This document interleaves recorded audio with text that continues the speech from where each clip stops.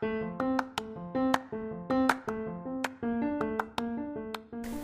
Mujebale, Mujebale. This is your boy, Bonny Kibuuka, and I welcome you to the Ugandan Boy Talk Show.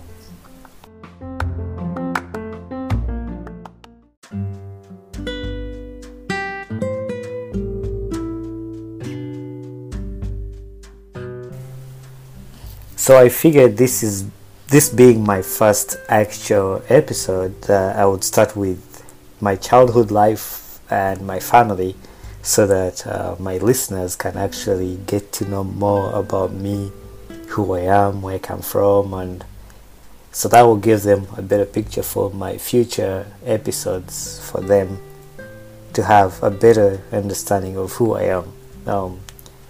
So my name is Bonny Kibuuka, and I'm from Uganda. I grew up in a family of 4. My dad, his name is Frederick Kadu Kibuuka. My mom, her name is Susan Jeruto Kurui Kibuuka. And my brother is Benjamin Nsubuga. Now, my mom is from Kenya. She grew up in Kenya. Both her parents are Kenyan, and they got married with my dad, and they moved to Uganda.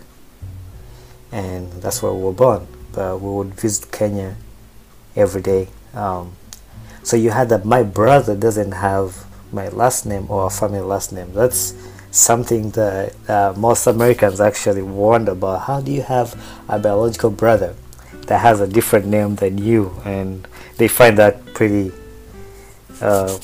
different. Like, how do you have a biological brother with a different name? But so in Uganda they have surnames. Those surnames can identify which clan you're from, and you can easily tell who is your brother. Even though they're non-biological, you can tell who is your brother and who is not your brother if they're from different clans, but by just their last name. So my brother's last name is of the same clan that like my last name, so you can tell we're brothers just by that. And for some reasons my brother didn't want to use the last name, and so he just left it like that. That's why he doesn't have a last name like ours. My dad is a pastor, so I grew up in the church, and my mom is actually a Sunday school teacher, and they both served in the church, so we spent a lot of time in the church. I was born in Mulago Hospital. Mulago Hospital is one of the biggest hospitals in Uganda. I was born back in 1992. Obviously the development wasn't that great, but everything was good, and that's still, the hospital is still there, and it's the biggest hospital in Uganda, and it's where most people go to get treated or give birth. But I also grew up in Wakiso. Wakiso is like 10 miles away from Kampala, which Kampala is the capital city. And by the time I grew up, Wakiso was not developed. It was like a village. Everybody who was cool was coming from Kampala because it's the capital city. So me and my brother grew up in Wakiso, in a village called Mpunga. And actually our house was just behind the district headquarters of Wakiso district. Yeah, I was born with a breathing problem. I still don't know what it was, but my mom told me this when I grew up, that I had a breathing issue, and for some reason they had to put me on oxygen. And that was right after I was born. They put me on oxygen, and I'm actually considered a miracle child because all the kids that were put on oxygen were 8 kids, but all the kids died, and I think something went wrong in the hospital that all the kids died. And they called my mom and they told her that I was dead too, and that was pretty devastating. She started crying because she thought everybody died who was on oxygen. But after a few times the nurses called her. I was like, oh, there's one boy that's still alive, and that happened to be me, and that's why I'm called the miracle child. And actually, my brother too was born with some disabilities that his hands could not unfold. So like your palms were just closed, like you're making a fist, and he couldn't open them. So that was him, and everybody was sad. My parents were sad. Everybody was telling my family that my brother is not going to survive. We were both sick. My mom was in a different hospital. My brother was in a different hospital. So my dad and mom were both in different places, and at that time my dad didn't have a car, and there's no way we could get to different places. So my dad had to find some of his friends to rent him with a car, or to provide them with a car so they can be able to take care of us at the time. But my dad being a pastor and my mom believing in God, they believe that God will take care of us, and eventually we got better and we got healed, and today we don't have any problems. My brother is pretty good. His hands can open and fold all the time. I've never had any breathing problem ever since that, and my health seems to be pretty good. So I would say we're believers in our family. Like, we're strong believers. Like, we believe God can do anything to heal. So we had a church lifestyle, just believing in God, and we were brought up in that, of just believing in God and things He can do, praying to God when we have problems. And my parents actually did that in us, to plant that seed in us to look at things that way. And when we were growing up, we weren't rich, but my parents decided to adopt some girls and bring them in our house. Actually, we grew up with 8 other girls in our house, even though we were not that rich and we were struggling. Sometimes we would spend time without food, but because these kids had a shelter, that was more important than us being rich and having everything we need. So it was a good actually sign to put in us, because today I see how important that is to do for somebody who is not privileged, somebody who is not like you, like showing them, helping them through their way. We weren't rich, but we lived a happy life. My family was good. My dad, they made sure that with the little they have, they treat us right, and they show us the love. And our love was not monetary. It's not that they'll buy you toys, but they did that through different ways, and showing you that they care. But as a young boy, actually, me and my friends, I had some friends that we used to play soccer with. Some of them are Waswa, Brian, Philip. Some we used to play soccer. Ibrahim, we used to play soccer. But some of these were not Christians, and I started hanging out with them. And coming from a poor family, we started stealing. We would steal food, we would steal money, because I wanted to be cool like them, like a cool child. So one day I stole sunglasses from the store that I really liked, and I got caught. But the shopkeeper actually forgave me. He didn't punish me or anything. He forgave me, and he let me go. But eventually I gave my life to Christ and stopped stealing and changed my ways. But in our childhood, soccer was the main spot. We would play soccer every day, any day, anywhere. Like, we would find somebody's property and we just go there and start a soccer field. We would get the wood from the woods, and then just make like goal posts, and don't even put a net. Just put a goal post somewhere. You don't ask whose property it is. Just go there and put a goal post there, and we just start playing soccer. One time we put a soccer field in somebody's garden that he had potatoes. You know, when they plant potatoes, they have like ant hills, like up hills. So every time we played soccer, you kick the ball on the hill, it will just bounce up. It wasn't flat at all, but we just likes to play soccer, so we would play soccer anywhere. And that something we did. We also actually liked riding bikes. Bikes were fun, but I've never seen those bikes in America. They're called Roadmasters. My friends in Uganda will know, Manyiga Chifuba. Those bikes, they had like a rod on top that was really flat, and then kind of like a V. I mean, most bikes are like that, but those bikes were so big that you would put your leg through that V to the other pedal on like the right hand, and then this other leg would be on this pedal of the left hand, and then your hand would hold on the middle rod because you're not tall enough to sit on the chair. So your hand would just hold onto the rod, and one other hand would hold on the handles, and then you can only use one brake because your other hand is on the rod, and then you go down the road. And we fell multiple times, just falling down, and that's how we learned how to ride bikes. You learn by falling. I think everybody does, but those bikes didn't have any gears. They didn't have anything. You just have to ride them, and when you get to the hill, you get off the bike and push it.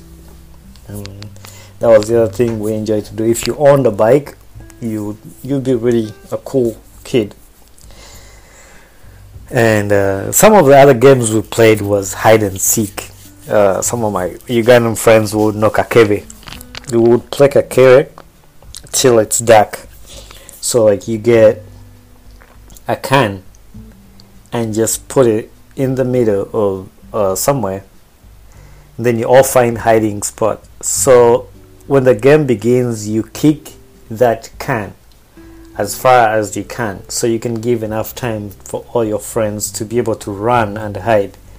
So you kick the can, you run and hide, and somebody has to begin finding those people one by one. So if they see you, they hit the can, and then you're out. You just sit. But at any point, if one of the people hiding comes out and kicks the can, everybody who was out can go back in the game. So the people who are out are there helping the other people who are hiding, so they can be put back in the game. We would play the game all day, all night, and just have fun with it. It was, I think most of my Ugandan friends, if they're listening, they can remember some of those moments. That was funny. But also in my childhood, we had some pretty embarrassing moments. I'll never forget, one of the most embarrassing moments is we didn't have showers.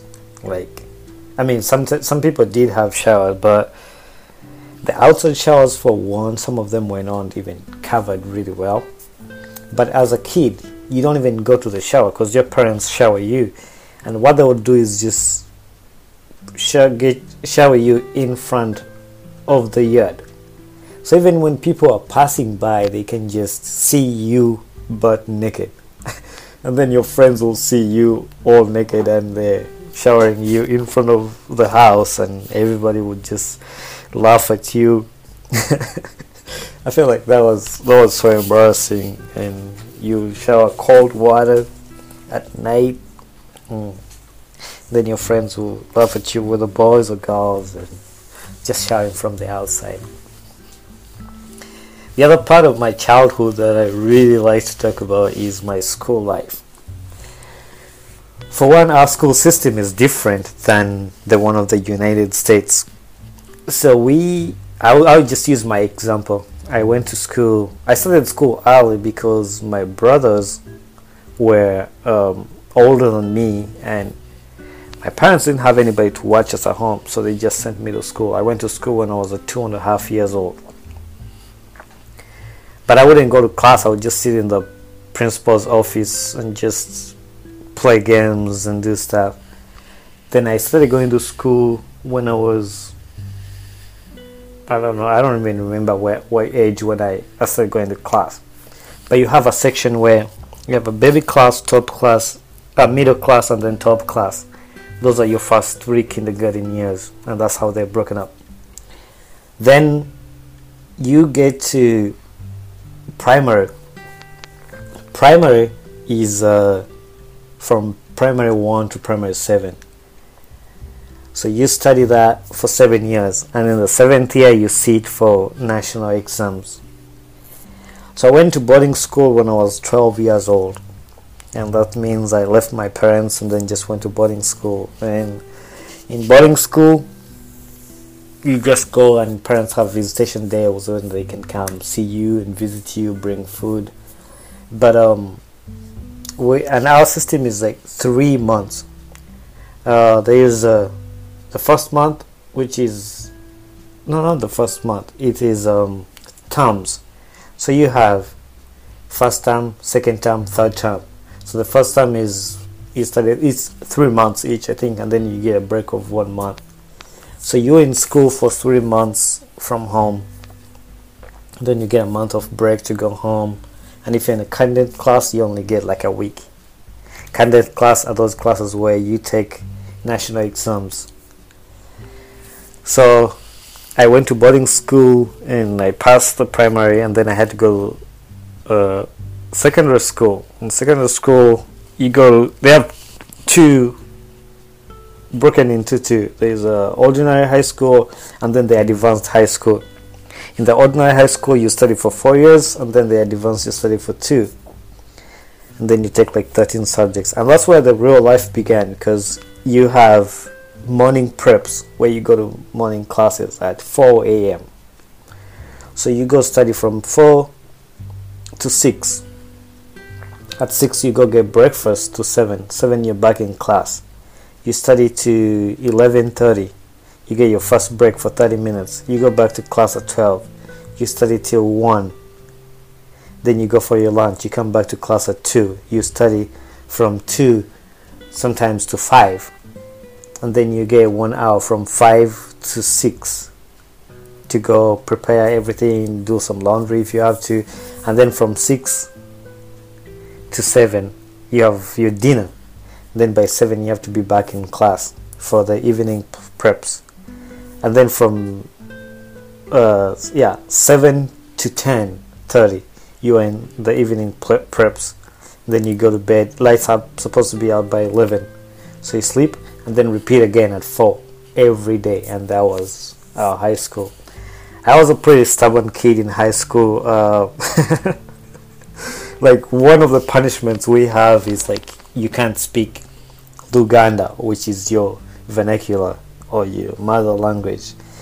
And like, it was hard for me because it's really hard to tell a story to your friends in not a vernacular language. Like, even if you try to speak English, there's some things you can't say and make sense, you know. There's some things that won't make sense to in speaking English, so you would rather say it in your local language, and that was a crime. So they would have some spies that would write your names down, and the people wrote my name all the time, so I would appear on all the lists, like, oh, this person spoke Luganda though, and this week, and I would get punished. Like, you get punishment like cleaning the house, no, cleaning the school, mopping, sweeping the compound, everything. So I would do that all the time. And I was also stubborn at home. My parents would smack me all the time. But good enough, I'm no longer stubborn. When I grew up, I actually changed.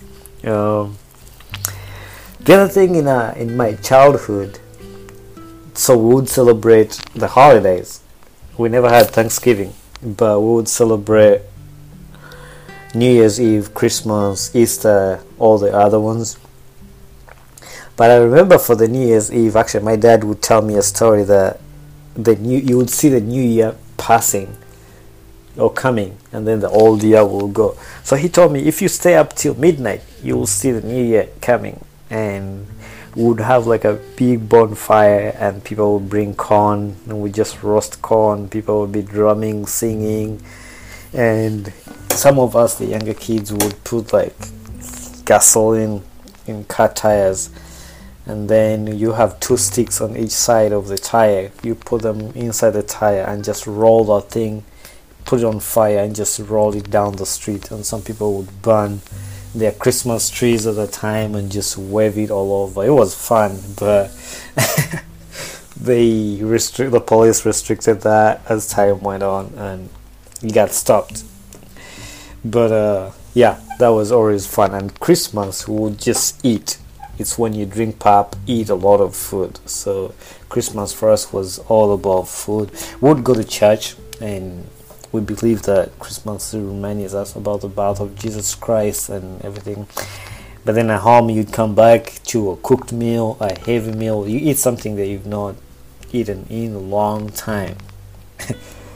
And yeah, that was our Christmas, and that was our holidays. When I was young, I had a nickname. It was actually not a nickname, but it was the name that my parents gave me, but I didn't like it, so I didn't use it. But some of my friends knew about the name that they call it as a nickname. It's called Buzigi. So my friends would make fun of that name, and they called me Buzigi. Most people don't know that name, but now that this podcast is gonna air out, most people will find out what my name is. At my childhood, I was afraid of snakes. I still am scared of snakes. I don't like snakes, but yeah, that's something I'm really scared about. But I'm not gonna be able to finish everything that I did as a child. But everything that I went through, from the poverty of my parents, to everything, I appreciate it. I appreciate what I went through in school, because it made me who I am today, and it made me appreciate a lot of things. And now that I live in the US, it's something that I get to treasure, my upbringing. Recently somebody asked me, what is something you feel like your parents didn't do in your childhood? And like, I don't know, because I think they did everything right, and I appreciate who I am today. Like I said, I didn't talk about everything that happened in my childhood, but if you listen to this podcast and you feel like there is something you need me to talk about more, I'll do a special episode just for that. And I just wanted to give you a spotlight or a hint of what my childhood life looked like. So once again, I want to thank you for tuning in and listening and showing me the support.